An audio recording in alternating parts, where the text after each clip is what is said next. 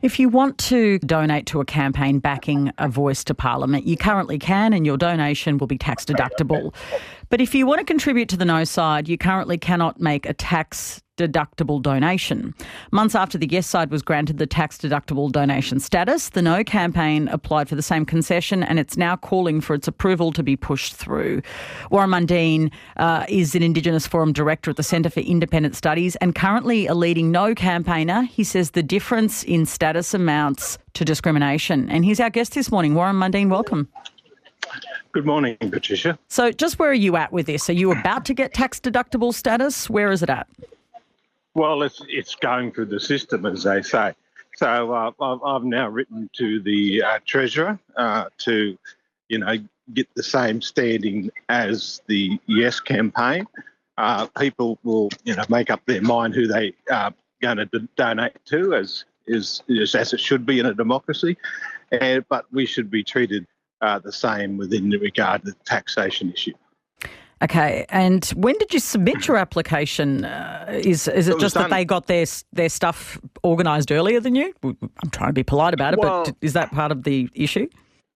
Well, that's one, and two, it was expedited. The Prime Minister came out very strongly and said he was giving these tax exemptions to the Yes campaign, but no mention of if he was going to do the same thing for the No campaign. And so all we're asking for is just to be treated on a level playground. People will donate to whoever they want to. That's their choice, but we'd just like to have the same status, that's all. Yeah. I want to move to the Machineries Act, this debate we're having this week about the way the referendum will be organised. We're not up to the question yet, just for our listeners, just the way a referendum operates. The government this week announced nearly $10 million for a Voice Civics campaign. Do you support that idea? Well, I do, but it's just about how it's designed and who's doing the civics. That's my concern. It's like, some of these corporations are saying they're educating people about the voice, but in actual fact, all they're doing is getting people from the Yes campaign and talking to their staff. All I ask to be treated the same, that they will ask us to come in and give a talk to their staff about it. Sorry about the noise in the background. I'm at the airport, but so we just want to be treated the same, so that you're not just getting propaganda. Because if you're not getting one side, you're only getting one side of the argument, then it is propaganda. You need to have a full Yes process. Early on in the process, you were saying that you don't think there should be public funding for the Yes and No case. What is your view now? Because the opposition's saying that there needs to be public funding for the campaigns. Yeah, well, look, I'm not that greatly concerned about that. But if they are going to give public funding, then that has to be evenly distributed. I think most people would find that reasonable, but on the question of whether there should be full stop public funding, because the government says no public funding, full stop. Well, look, as I say, that my argument is about people make their choices about who they donate to and how they support campaigns in it. That's what happens in a democracy. My concern is that if there is funding going to the Yes campaign, then we would like to have the same thing done on the No campaign.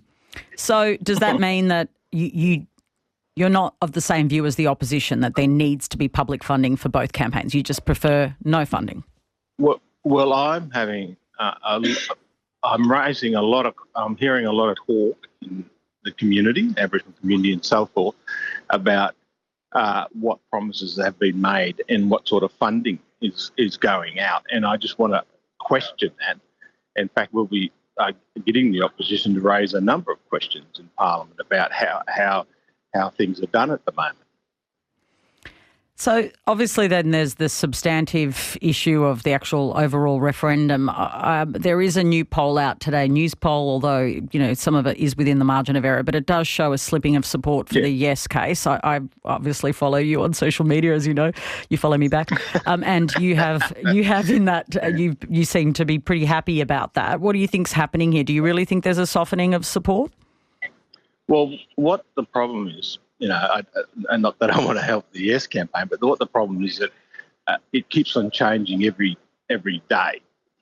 First it was a voice to Parliament, now it's a voice to Parliament and executive, and there's a whole lot of things, and there's a split within the legal advice now to the Yes campaign. Does that actually lead to applications that can go to the High Court and stuff like that? So these are not my words, that's the Yes campaign people saying these things. And so with that, it's putting a doubt in people's minds, And in some ways, the no side has also had different arguments. I just want to check, are you still pushing for the recognition for migrants? Because a lot of the migrant groups came out and said they didn't like the idea. Have you revisited it?